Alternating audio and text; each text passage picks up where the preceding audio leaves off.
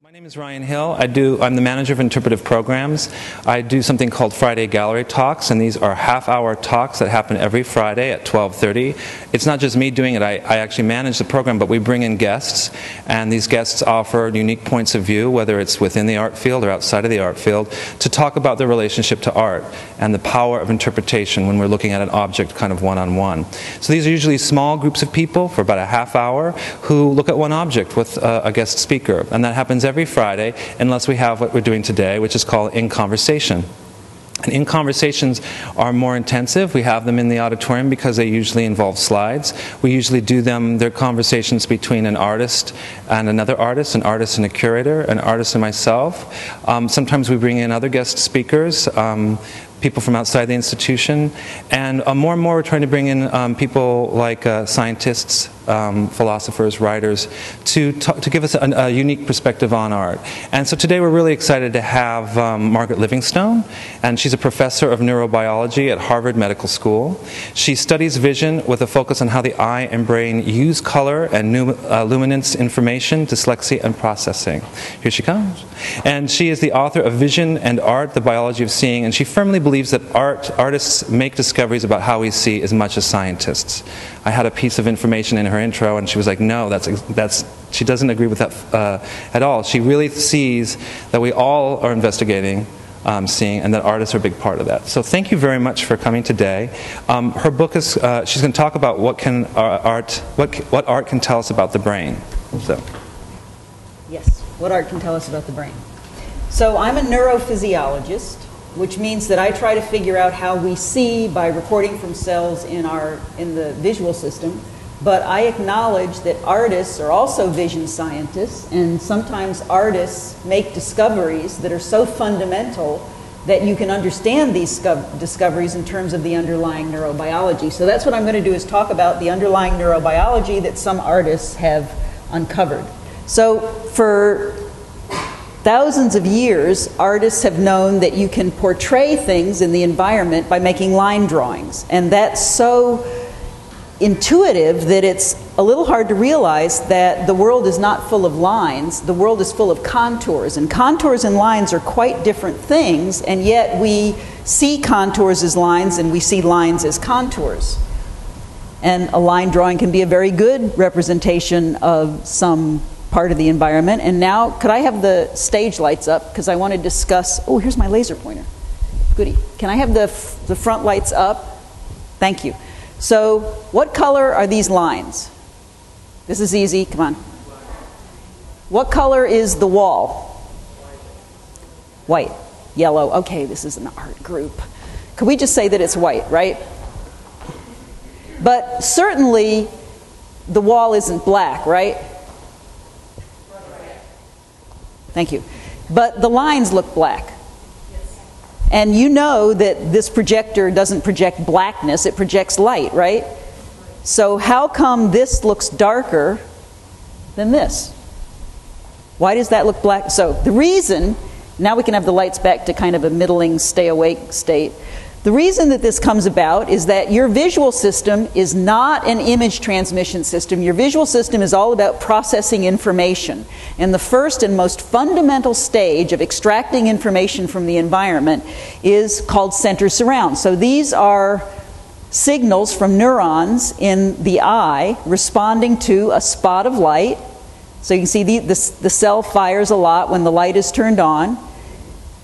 Paradoxically, if you make the spot bigger, the response gets worse. And Steve Kufler deduced that this is because cells in the retina are organized in such a way that they're excited by light in the center of their receptive field, but they're inhibited by light in the immediate surround. So you get a suppression of firing with a ring of light. And he called this center surround, and it is the first and most important stage in visual information processing. And just in case you don't believe me that your visual system is full of center surround cells, do you see all the little gray spots everywhere where you're not looking? Okay, don't worry about why it's where you're not looking, that's postgraduate. You see the little gray spots because center surround cells at the cross pieces have 4 bits of white in their inhibitory surround, and center surround cells here have only 2. So these cells are more inhibited, that is less active, than cells here, so you see little gray spots. And there's an extra step in adding the surround in, so there's kind of a dynamic quality to the center-surround interaction. I hope you see the little gray spots that are, this is a static image. So if you learn anything this noon, I hope you will learn that vision is information processing. It's not image transmission. It doesn't do you any good to transmit an image up to your visual cortex because there is nobody up there to look at an image. There are just neurons, and neurons can either fire or not fire, and that's all they do. So why is center surround information processing? Well, because if you have an image like this that's white on one side and dark on the other, center surround cells over here are not active because their centers aren't active. Center surround cells over here are inhibited. It's only the ones where there's a discontinuity and a difference in the activity in the center and the surround that give you a signal. And so center surround cells turn a contour into a line drawing, which is why line drawings work so well. They're just skipping a step in visual information processing.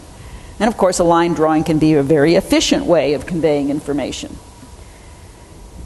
It also solves a problem that artists have been grappling with for centuries, which is that the whitest white reflects about 20 times as much light. Can we have the lights up kind of a middling bit just so that people don't fall asleep? I suppose since you guys aren't required to be here, you're probably more interested than the usual students that I get. So the whitest white paint reflects 20 times as much light as the blackest black. And yet in a normal scene, you've got a range of lightnesses of several hundred-fold or maybe even 1,000-fold. And so how can a painter compress the range of luminances that's out there in the real world into his painting? And some of you are thinking, well, the real world is just full of pigments too. What's the difference? The world is three-dimensional and light bounces off at different angles. So that gives you this much greater range of luminances than you get in a flat painting. So artists have grappled with this. We're not very sensitive to blue light, and so, and for some religious reasons, the Virgin Mary is always portrayed as having a blue gown. And so artists have the problem that there's not much luminance, not much reflection in blue compared to the lighter pigments, and they can't get this range of luminances to give you shape from shading in the Virgin Mary because she's supposed to wear a blue dress. And so you can see that artists have grappled with this, absolutely three-dimensional baby Jesus and flat Virgin Marys. According to the art historians, the first guy to really get it right was Leonardo. And he did it by lightening up the blues and darkening down the yellows. So he has this homogeneous sense of lightness across the entire image. But he couldn't possibly have got it right because there's hundreds of times more light coming in a window than there would be in the shadows of her dress. And yet, at most, there's a 20-fold difference in this painting. What he did was create the illusion of getting it right. And he did it using a technique called chiaroscuro, where you manipulate the relative lightnesses across the image, taking advantage of center surround cells. So here's an example of this. I hope this looks to you like a disc that's shaded from light at the top to dark at the bottom. It's not. The disc is a homogeneous gray. It's the background that's graded. A center surround cell can't tell the difference between increasing light to the center or decreasing light to the surround. So you can get effects like this, and of course artists have known this a lot longer than us neuroscientists. It's called counter shading. So something else that artists figured out long before us neuroscientists is that color and lightness can be treated independently. And I keep using this term lightness, and those of you in the art world should just say value, and I'll try to say value from now on because I forgot. But what I mean is how much light there is in no matter what the color, independent of the color. So you have 3 cones, short, middle, and long, or blue, green, and red. You don't have very many blue cones, so we're not very sensitive to blue light. Like I said, that's why the Virgin Mary's robes were always dark. Luminance is the sum of these 3 cone receptors. Color is when you compare them, you subtract them. So in this image, this is the color version, this is the luminance version. Most color contrast borders also have a luminance contrast, but interesting things happen when you have you can have a color contrast that has no luminance contrast. Artists call it equal value, and very peculiar things happen. When I was going to mention Anish Kapoor's work, because I think this dark blue that he uses takes advantage of the fact that we really don't have very many blue cones. So you can see a lot of color, but not much lightness. So artists have figured out that equal value has a very peculiar quality, and one of the first artists that did it systematically was Monet. So this is Impression Sunrise. It's a painting after which an entire movement was named. And the sun is absolutely brilliant in the original. And I once got a small grant to go to Paris to measure the luminance in Impression Sunrise. And it turns out that the sun, despite the fact that it's absolutely vibrantly brilliant, is precisely the same luminance as the background. There is no luminance contrast. And I think it's the absence of luminance contrast that makes this sun seem to shimmer. Because the primate visual system, the human visual system, starts in the retina, goes on to the primary visual cortex, and then it divides into these two major pathways, and one of these major pathways cannot see color. So of course important things happen if you have equal luminance, because at equal luminance this pathway can't see anything. So these two parts of your visual system do quite different things. So if people get lesions in their ventral stream, they can't recognize objects. They can't recognize sometimes quite specific objects like faces or fruits and vegetables or tools. So that means that there are particular regions of the temporal lobe that are dedicated to processing these kinds of objects, and color perception happens in this part of our visual system. The dorsal stream is evolutionarily older, so this part of our visual system is unique to primates. So most mammals have just a grayscale visual system, and they can see things like movement and depth and navigate through their environment and see things that are moving and predators and prey, but they can't see things in detail the way we primates can. So these are some drawings made by people who had lesions in their wear system, the dorsal stream. So it's for positional information, it's for spatial organization. So these patients were trying to draw a bicycle, a cross, and a clock. And you can see that they can get all the bits right, but the bits are in the wrong place, kind of like cubism. So not to say that Picasso had a parietal lobe lesion, but rather that he cottoned on to the idea that object perception and positional information can be treated independently. But for the time being, what's important is that your ability to see motion, depth, spatial organization, and figure ground segregation are all carried by an evolutionarily old, colorblind part of your visual system. So if you have a red spot on a green background, your what system can see it, your where system sees a gray spot on a gray background, and you can tailor the brightness of the red so that it's invisible to your colorblind where system. And it's not the color that makes it weird, so for me, depending on the projector, this one now has that weird shimmery quality, and somewhere in here, that one. You see that weird quality? That's equal value. It has very strange properties. So now I want to try to convince you that your ability to see depth, spatial organization, and figure ground segregation are carried by a colorblind part of your visual system. So the world looks three-dimensional, right? Now, of course, it is three-dimensional, I know that. But you see it as three-dimensional using two flat retinal images. So you have to compute distance and depth from two flat images, and your visual system uses all kinds of information to do that. Relative motion, shading, perspective, things in front of each other, and stereopsis, which I'm going to talk about at the end. So what I want you to do now is look at this image and think about the amount of depth you can see in the image, and then I want you to close one eye. Now, does everybody have these glasses? Good. Hey. Yeah, see, I don't know how people always manage to sneak in without the glasses. So what I want you to do is close one eye and look through the red lens with the open eye and see if this thing doesn't look more three-dimensional. Okay, one eye, red lens, right? Okay, now put the glasses down. Did it look more three-dimensional? Okay. Glasses down. I'm not going to go in. Okay.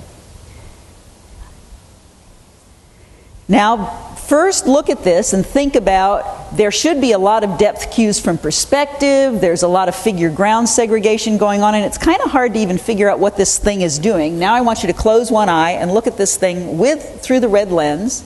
And again, I hope you see a lot more depth. I hope you can see the thing. So what you're doing by looking through the red lens is eliminating the blue light, which is taking what is essentially an equal value image into a luminance contrast image. And so you're introducing depth cues that you couldn't see otherwise. All right, glasses down. Now this is part of a series by Lichtenstein that was entitled the Rouen Cathedral, and it doesn't much look like a Rouen Cathedral until you close one eye and look at it through the red lens. So I think he was playing with equal value here. Okay, glasses down. So if shape from shading is carried by a colorblind part of your visual system, the corollary, and you have to have a luminance contrast in order to see shape from shading, the corollary is that it doesn't matter what the color is. You get perfectly good shape from shading even if the colors are weird. And this is André Durand's portrait of Matisse with bizarre colors in the shadows, but it looks just like Matisse because even though the colors are weird, the luminance is just right to give you a sense of three-dimensionality. And Matisse's Lady in a Hat, similarly. Bizarre colors, but reality is there in the luminance alone. The color is used symbolically. So now I want to convince you that your ability to see motion is colorblind. I had a demo that didn't work, I'm sorry. So your ability to see motion is carried by a colorblind part of your visual system. So that means that your ability to see that things are stationary is also carried by a colorblind part of your visual system. I think again Monet managed to get a sense of movement in his paintings by having equal value poppies on green fields. And I know that Mondrian, I don't know if Monet knew he was achieving a sense of motion, but I know Mondrian did because he called this thing Broadway Boogie Woogie. And it jumps around because the yellow checks are just about equal value with the white background. So your what system can see them, but your where system can't tell where they are. So they can jump around. Was that a... It's also hard to read equal value writing, and advertisers do it all the time. You cannot open Wired magazine without seeing something like this, right? And it's nasty, it's unpleasant to look at, but it also gets your attention, which of course is what advertisers want, and it's hard to read, which I'll get to later. So achieving a sense of motion in a painting is something that artists have been after a long time. This is Poussin's Rape of the Sabine Women, but the longer I look at it, the more static it seems. It doesn't seem to have a real dynamic quality. But if you look at some of Monet's paintings, you get a really strong sense of motion. I especially like the motion that you see down here in the corner, which he gets by having little dabs of black, blue, white, and mustard. And there's a psychologist in Japan who managed to multiply this effect quite a bit. This is a static image. Little dabs of black, blue, white, and yellow. And we think the reason that you see this odd, unpleasant motion is that the luminance difference between the black and the blue and the white and the yellow cause differences in timing in your visual system, and differences in timing can be seen as motion. Here's a more peaceful version by the same Kitaoka. And this, it's softer, isn't it? It's very pleasant. It's, things that are high contrast are seen before low contrast, and things tend to flow into the higher contrast. I think there's a little bit of this going on in the painting you have upstairs. This is Hiroshima by Yves Klein, and I think that you get this same kind of odd, especially if you look at it and then when you first glance at it, you see this odd sense of motion from the difference in contrast. So now I want to talk about the fact that your computation of depth and distance is carried out by little local bits of your visual system. So it happens at a very low level, which means that you don't have to have these things be consistent across the whole image, and artists can get away with things that physicists couldn't. So for example, ordinarily shadows are cast because you have a light shining, but in a lot of early Renaissance paintings you have shadows going in completely incompatible directions. And this is Edward Hopper. You have a window that's casting light on this wall, but what happened to the... Don't know. Perspective.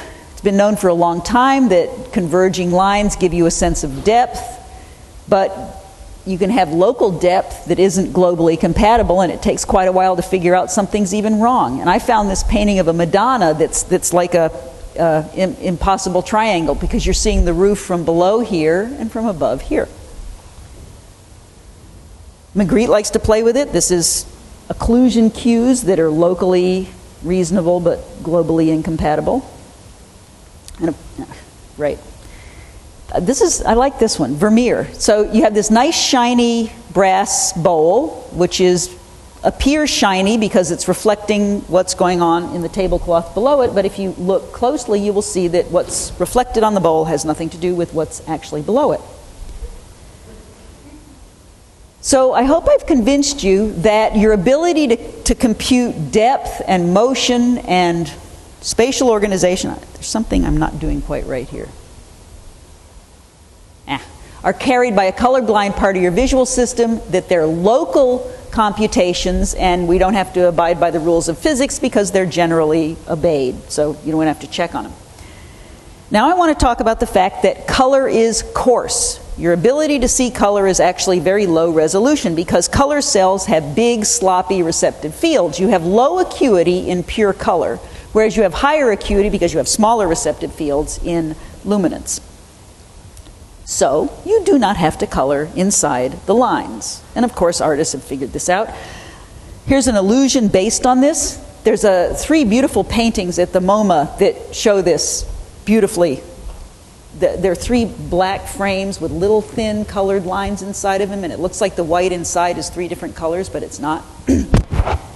I bet you think that this white is different from this white, right? It looks yellow. It's not. This is exactly the same white as this and this. This is a blue line and a yellow line. The color spreads until it hits a border because color is sloppy.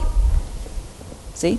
So what I want to do is I want to create some after images so that you'll have some sloppy color that you can watch it flow until it hits a border, okay? And what I want you to do is look right at this intersection, okay? And then I'm going to put up a homogeneous gray background, and you maybe saw a little bit of an after image. Now look at the intersection again and see if you don't see a much better after image in this achromatic image.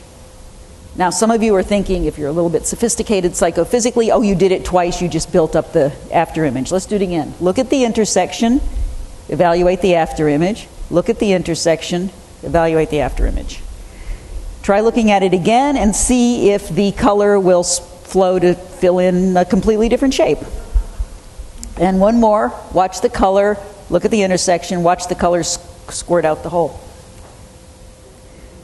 Here's another thing that artists figured out, at least empirically if not explicitly, which has to do with the resolution across your visual field. So this is a really famous painting, right? But there's a reason why people really like this painting. The Mona Lisa's expression seems to change so much, she seems almost alive. And I want to blow this up so that you can do this with me. I want you to look at her eyes and think about how much she's smiling, and then look at her mouth. Look back and forth between her eyes and her mouth and see if her expression doesn't systematically change. Isn't she smiling more when you're looking at her eyes than when you're looking at her mouth? And it's her mouth that's changing when you're looking at her eyes versus when you're looking at her mouth. So the art historians say that am I supposed to do something? The art historians say that her smile is blurry and it's ambiguous. Therefore, it's up to your imagination whether she's smiling. But didn't you just convince yourself that it's not your imagination, it's where you're looking, right? Now that can't be just ambiguous. There's something systematic about it. And it has to do with the fact that your acuity differs across your visual field. So your central vision, where you're looking, is really good at seeing little tiny detailed stuff, which is why you move your eyes when you read. But your peripheral vision is better at seeing great big blurry things, and it's no good at seeing little tiny things. This is called high and low spatial frequencies. And if you filter the Mona Lisa in such a way that you can see what she would look like if you could see the whole thing with your peripheral vision, or the whole thing with your central vision, which of course you can't, but I can filter it that way, you see that she's smiling a whole lot more than she is in the high spatial frequencies. So as you move your eyes around this painting, and you naturally move your eyes constantly as you look at things, and we're going to get to that, as you move your eyes around, her expression changes systematically. And 500 years ago, achieving a dynamic quality in a static painting was something very special. Happens in photomosaics. Your central vision sees the baseball cards, your peripheral vision sees Babe Ruth. And as you move your eyes around, different parts come in and out of baseball cards or Babe Ruth, and that gives this a dynamic and very pleasing quality. Now you move your eyes around constantly as you look at images. This is measuring somebody's eye position as he looks at this picture. If you don't move your eyes around, the image fades, because your visual system is all about contours, either in space or in time. And if you stop moving your eyes, if you stabilize the image on your retina, you actually go blind. It's called image fading, or a whiteout if you've ever been in a snowstorm, a really bad snowstorm, and where there are no sharp contours, suddenly you find you can't see anything. And I think that some works of art take advantage of this. I think Mark Rothko has cottoned on to this. Because in a Rothko painting, first of all, you're supposed to stay very close to them. In rooms that he has designed, like at the Phillips Gallery, you can't get far enough away from these paintings that they don't fill your whole visual field. And the edges are all blurry. So what happens is the colors start mingling with each other as your vision fades. And that's a very disconcerting and therefore interesting phenomenon. And lots of them are equal luminance, and so equal luminance makes fading happen faster. But even when they're not, you can still get, if you're very close to it and looking right at the center, you can still get the colors flowing into each other simply because your visual system can't see any contours anymore. I think that the Wolfgang Leib work that you have right down the hall can do that in a similarly disconcerting way. So now I want to talk about how we see objects. How do we process objects? We don't make pictures of objects down in our temporal lobe, even though that's the part of our visual system that's used for recognizing objects. We must be extracting information about objects because that's how the brain sees. There's no images up there, right? It's all about what neurons are firing and what they're coding. So we are very good, us primates, at seeing faces. So you're seeing these faces in 100 milliseconds, a tenth of a second, and yet you're not only detecting some of these faces, you're recognizing who these people are, right? That's an impressive thing to do, considering how similar faces are to each other. And you can even recognize individuals based on highly degraded, distorted, occluded images. And you can do this much better than any computer program that DARPA has come up with. So you are a very good face processor. And artists have figured out something about the way we process faces. We know this because artists often make caricatures. And a caricature is easier to recognize who it's of than a veridical line drawing. So here are some caricatures of two individuals, and I bet you had an easier time recognizing the caricature than you did recognizing the actual line drawing of the photograph. Why is a caricature so evocative of an identity? Well, we've been asking that question by looking at, so as I said, there are parts of your temporal lobe that are specific for recognizing faces. If you lose it, you can't recognize faces, and all the cells in here are active when someone looks at faces. And we can record from these cells. And here's a face space that we use to ask, how do face cells code faces? How do you code identity? And so we have all these variables that have to do with face shape, which way the face is looking, what the eyes look like, what the mouth looks like, what the hair looks like, and so on. And we vary these systematically and show them to a face cell. And you can see that we get way outside the realm of a normal primate. And we vary all these parameters at the same time, and we say, what do face cells care about? So if face cells each code an individual face, and we have like 11 to the 27th faces here, we'd never figure it out. But it turns out the faces just care about variables. And each face cell codes for 2 or 3 of these parameters. And if you have a cell that cares about inter-eye distance, you could imagine that you'd have a bunch of cells, each of which peaked at some particular inter-eye distance, but that's not what we found. What we found was that there were a smaller number of cells, let's say 2 for argument's sake, one of which coded for really big inter-eye distances, and the other of which coded for very small. And so you get these 2 extremes, and you get everything in the middle for free by the ratio of those 2 cells firing. So that means that face cells care about extremes. They care about how does a face differ from an average face. So now this is a face adaptation effect. What I want you to do while I try to stall you for about 30 seconds is look up and down at these 5 dots. And what you're going to be doing is adapting to these 2 faces. And so you're not going to be getting a local after image, which is why you're going up and down instead of just staring at a spot. And what you're doing is adapting all your opponent, big eye, big hair, small hair, big mouth, small mouth cells. And you're just adapting them so they get a little bit tired. And now I'm going to go to these 2 identical morphs. Did you have an identity after image? Now it's fading and you're saying, wait, did I really? So what you were doing was adapting to an entire identity, which is a very high-level process. And it tells you that these cells are in opposition. And it tells you that cells in the face patch code for extremes. That's why caricatures work. Because a caricature tells you how somebody differs from the average. So I bet you've seen some of these Picasso portraits, but I bet you never knew who they were of, and that they actually really are caricatures of the person they were of.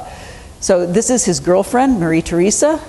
I think you have, no, it was at the MoMA.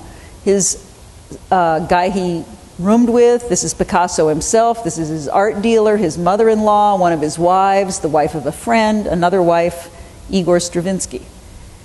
They're caricatures, aren't they? So even looking at art from children can tell us something about the way we process information. So you ask any 3-year-old child to draw a person, and you will get a face with legs, right? Invariably.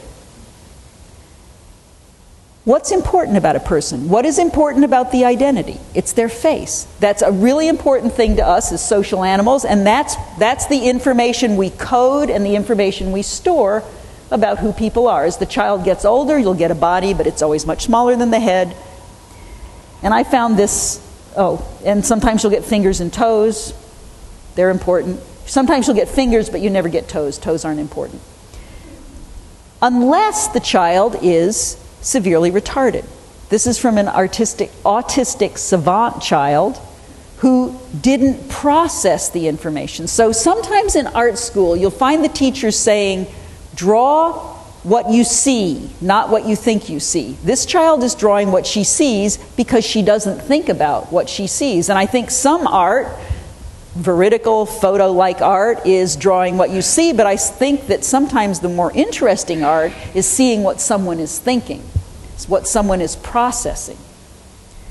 So now the last thing I want to talk about is stereopsis, which is another depth cue. So you need to look at this with blue on the right. Yeah, okay? So some of you don't have stereopsis. Don't take it personally. We'll talk about that later, okay? Both eyes open, blue on the right, okay? And that's stereopsis. It's just geometry. If you're focusing at an object on a plane, objects that are nearer or farther away cast images on non-corresponding parts of the retina, and your visual system uses that difference to compute depth. Now, as I said, it's on one of many depth cues, but it's a fun one. If you've seen Avatar, it's fun.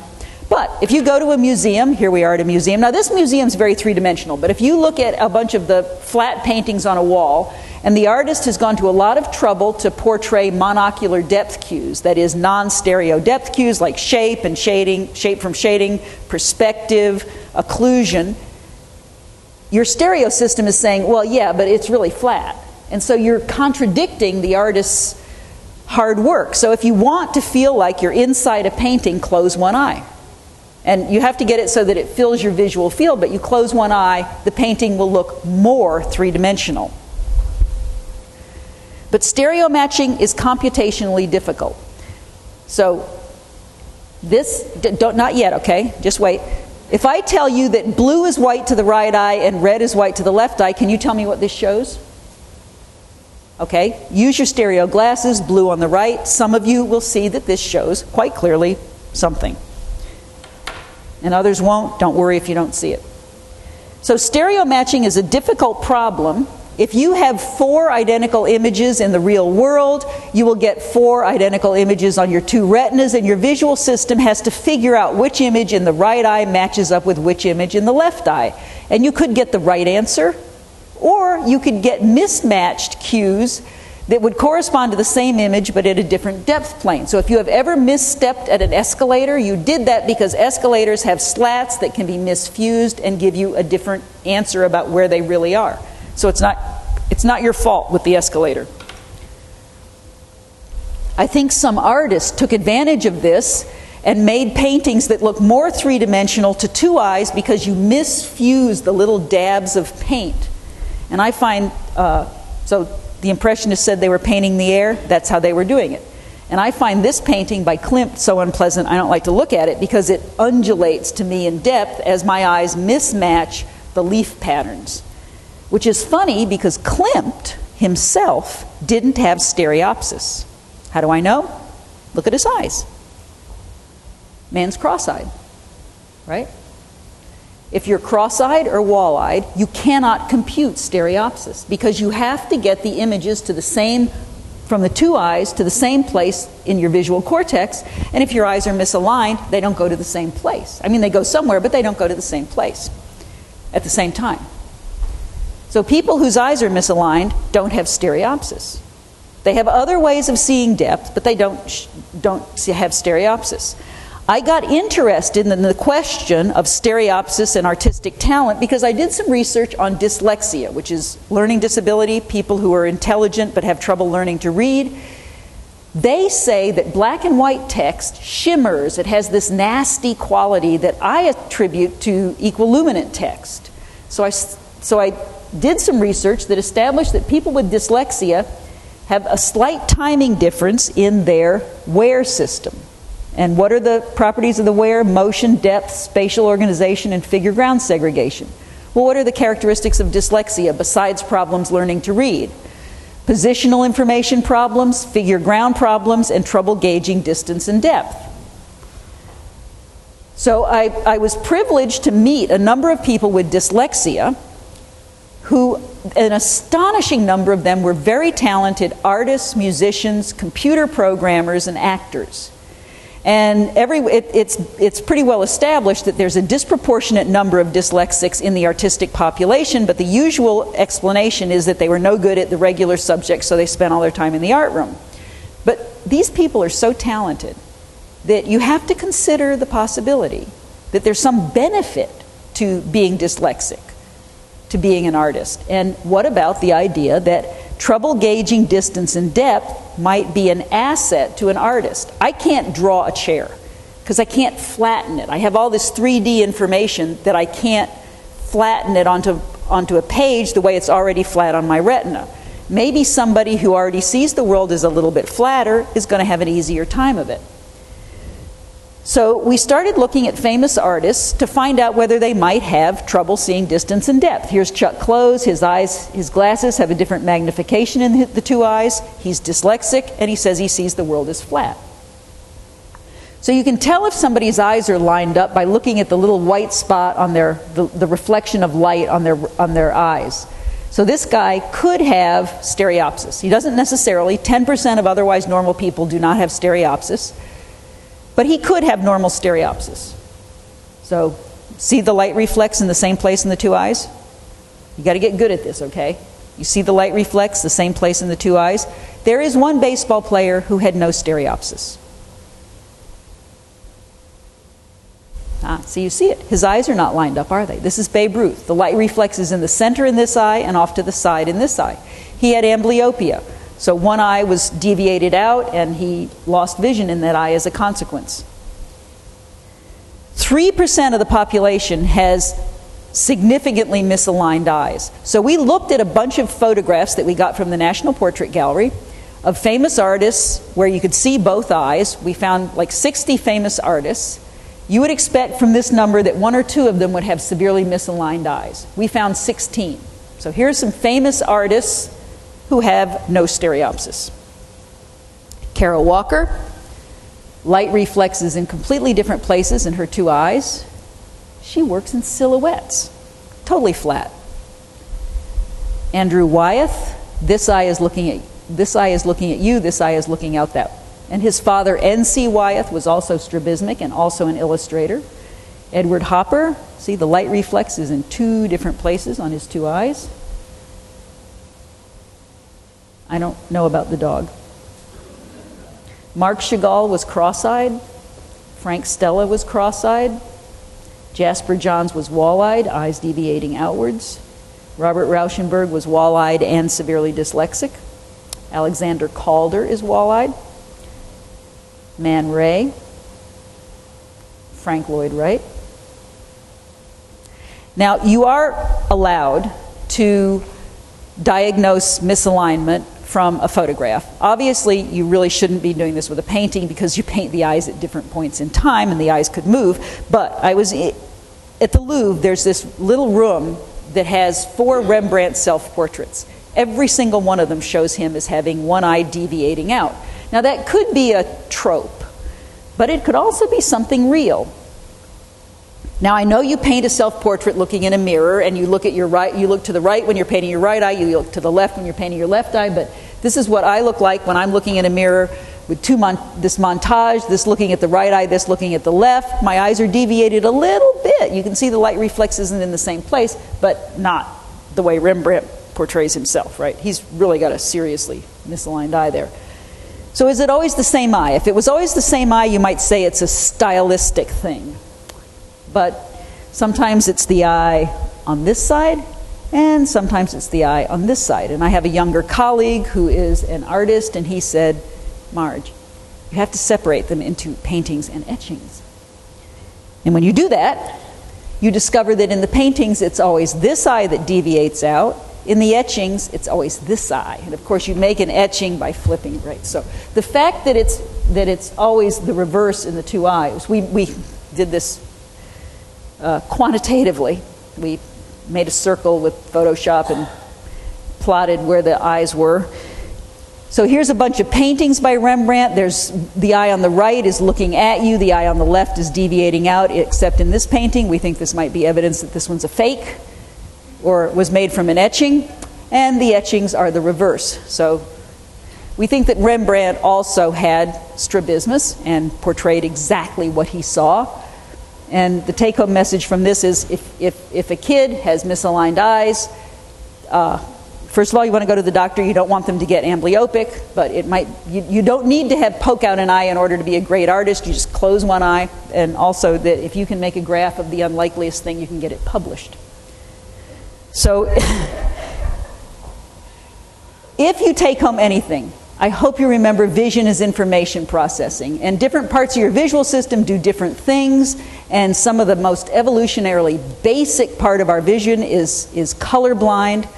You don't have to color inside the lines, and people are different, and something that one person may be good at may make them bad at something else, and vice versa. And I would be happy to answer questions.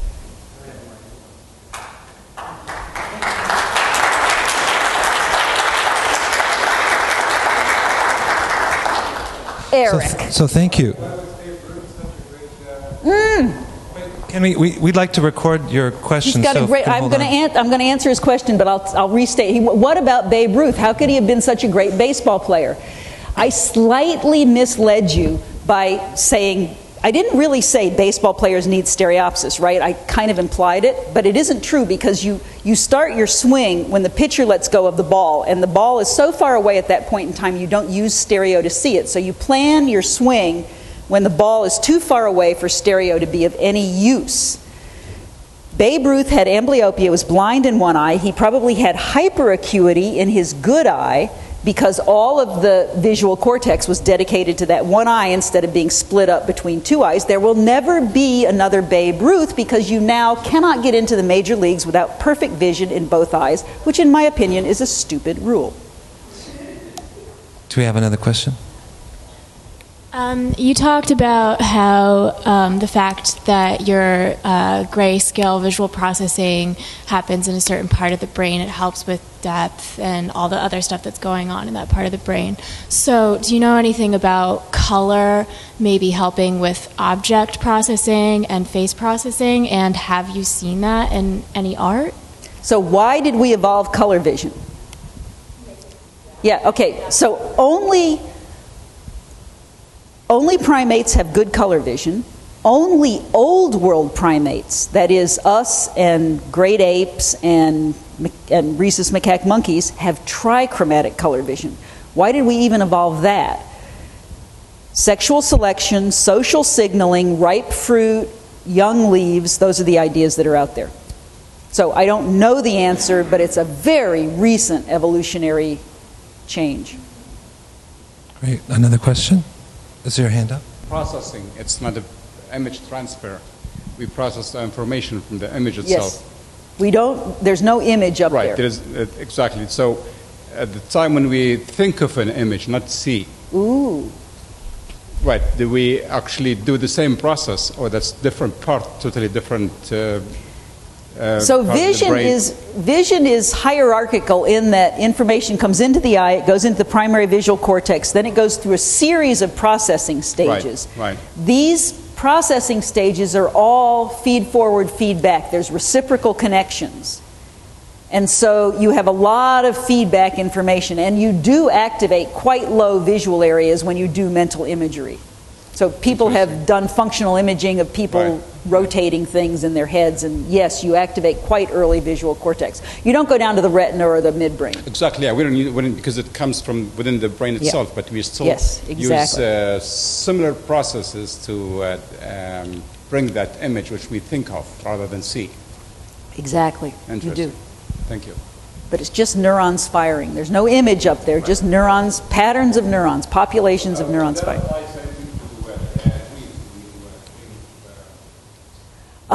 I love dreams, yes. So dreams are just neurons firingly random. It seems like it really happens, but that's because reality is just neurons firing. That's why dreams are so realistic. They're just neurons firing. They're no different from reality. You've looked at artists who have defects in their vision, but I'm wondering if you've looked at art historians and correlated those who have defects in their vision with their areas of study. I'm thinking I never have. This is hard enough, believe me. Well, I was thinking of someone like Teresa Pignatti, who is severely wall-eyed, and I'm wondering, did he favor color over line because he was wall-eyed or because he was Venetian? I have no idea. You wouldn't believe how hard this is to do from the get-go. Okay, thanks. You have to have a big enough population. I was astonished at the number of artists who are strabismic. I just had a question about the emotional value of color. Is it learned, or is there something inherent in a color that somebody sees that might have a different emotional response to the color? I think it's all learned, frankly. That's my opinion, though. We don't know. How would we know? Okay, wait. There are certain things, no. Because cross-culture could give you some erroneous commonality simply from the fact that we all have common experience living in the same world. So we all bleed when we get cut. Red, alarm, danger. Is that innate, or did we all experience the same color when we had alarm and danger? So I don't know how.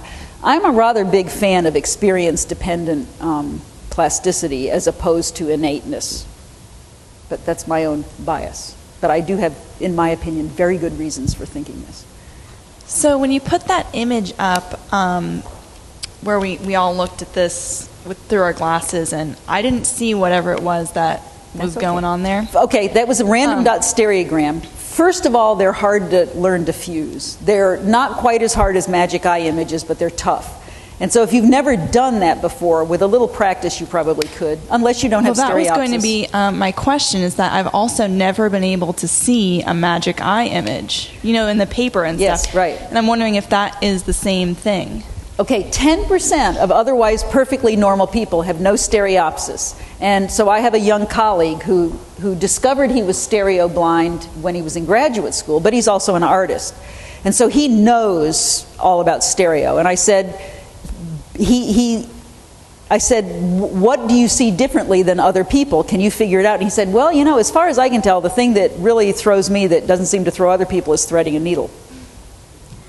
But he uses all the other depth cues to get around, and he didn't even know that he was stereo blind. On the other hand, my husband lost stereopsis as an adult. He can't stop tripping over curves, gray on gray, because he grew up learning to. So if you grow up without stereo and you don't have stereo, there's no problem. But magic eyes are hard to see because the guy who invented them perversely arranged it so that you have to have your eyes looking parallel instead of converged. What you're doing is you're mismatching these panels so that they go like that and cause stereo depth. So you're fusing two adjacent panels. And it would be much easier if you could cross your eyes and fuse them instead of do this. So there is a real trick to seeing those, which has to do with putting something shiny on it and focusing on the reflection. So unless you've sat down with red-green glasses and a nice simple stereogram and still can't see it, I wouldn't diagnose you as stereo blind. But if you are, you've been so since birth, and who cares? Okay, thanks. One last burning question. Anybody? Okay. It has to be burning.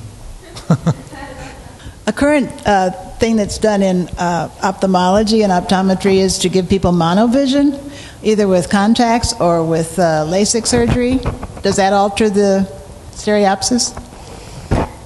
A little, yeah, but it's not that probably that important because you still have stereo based on slight differences. So you'll have slightly different. You're not blind in either eye. You're just a little sharper in one eye than in the other, and you can still fuse and compute depth from that. It's not a problem. You'll compute depth with blurry as well as sharp edges. I have just a quick question. You said we were done with it. I know. I always have to do this, but one of the things, and I know that we're at our time's end, but one of the things I'm curious about is the art community's reaction to your research, because the art community's reaction to your research. Have you heard? There are several art schools that I have a every other year invitation to go talk at, and they had me talk in the foundation courses. Yeah, I guess, yeah, and I think it's interesting because one of the things is about specialization of language. I'm kind of interested in that. Yes, exactly. That I find when we have these conversations where scientists and artists talk together, there's this thing about language that happens. Like I find sometimes the audience. I've learned the right words. Oh no, yeah, no. Also, I really try hard not to have this arrogant scientific attitude that we can explain art. Instead, I say, you guys know stuff. You know really deep, important stuff, and if we can figure out a way to communicate, it turns out that I may be able to take some of your rules and give you general principles, which you may find useful, and you may tell me new stuff that I didn't know. So the fact that I actually think that artists are really smart and know stuff is novel in the scientific community, which is very sad. Okay, that's great. Well, thank you very much for coming. We appreciate you being here and starting this conversation.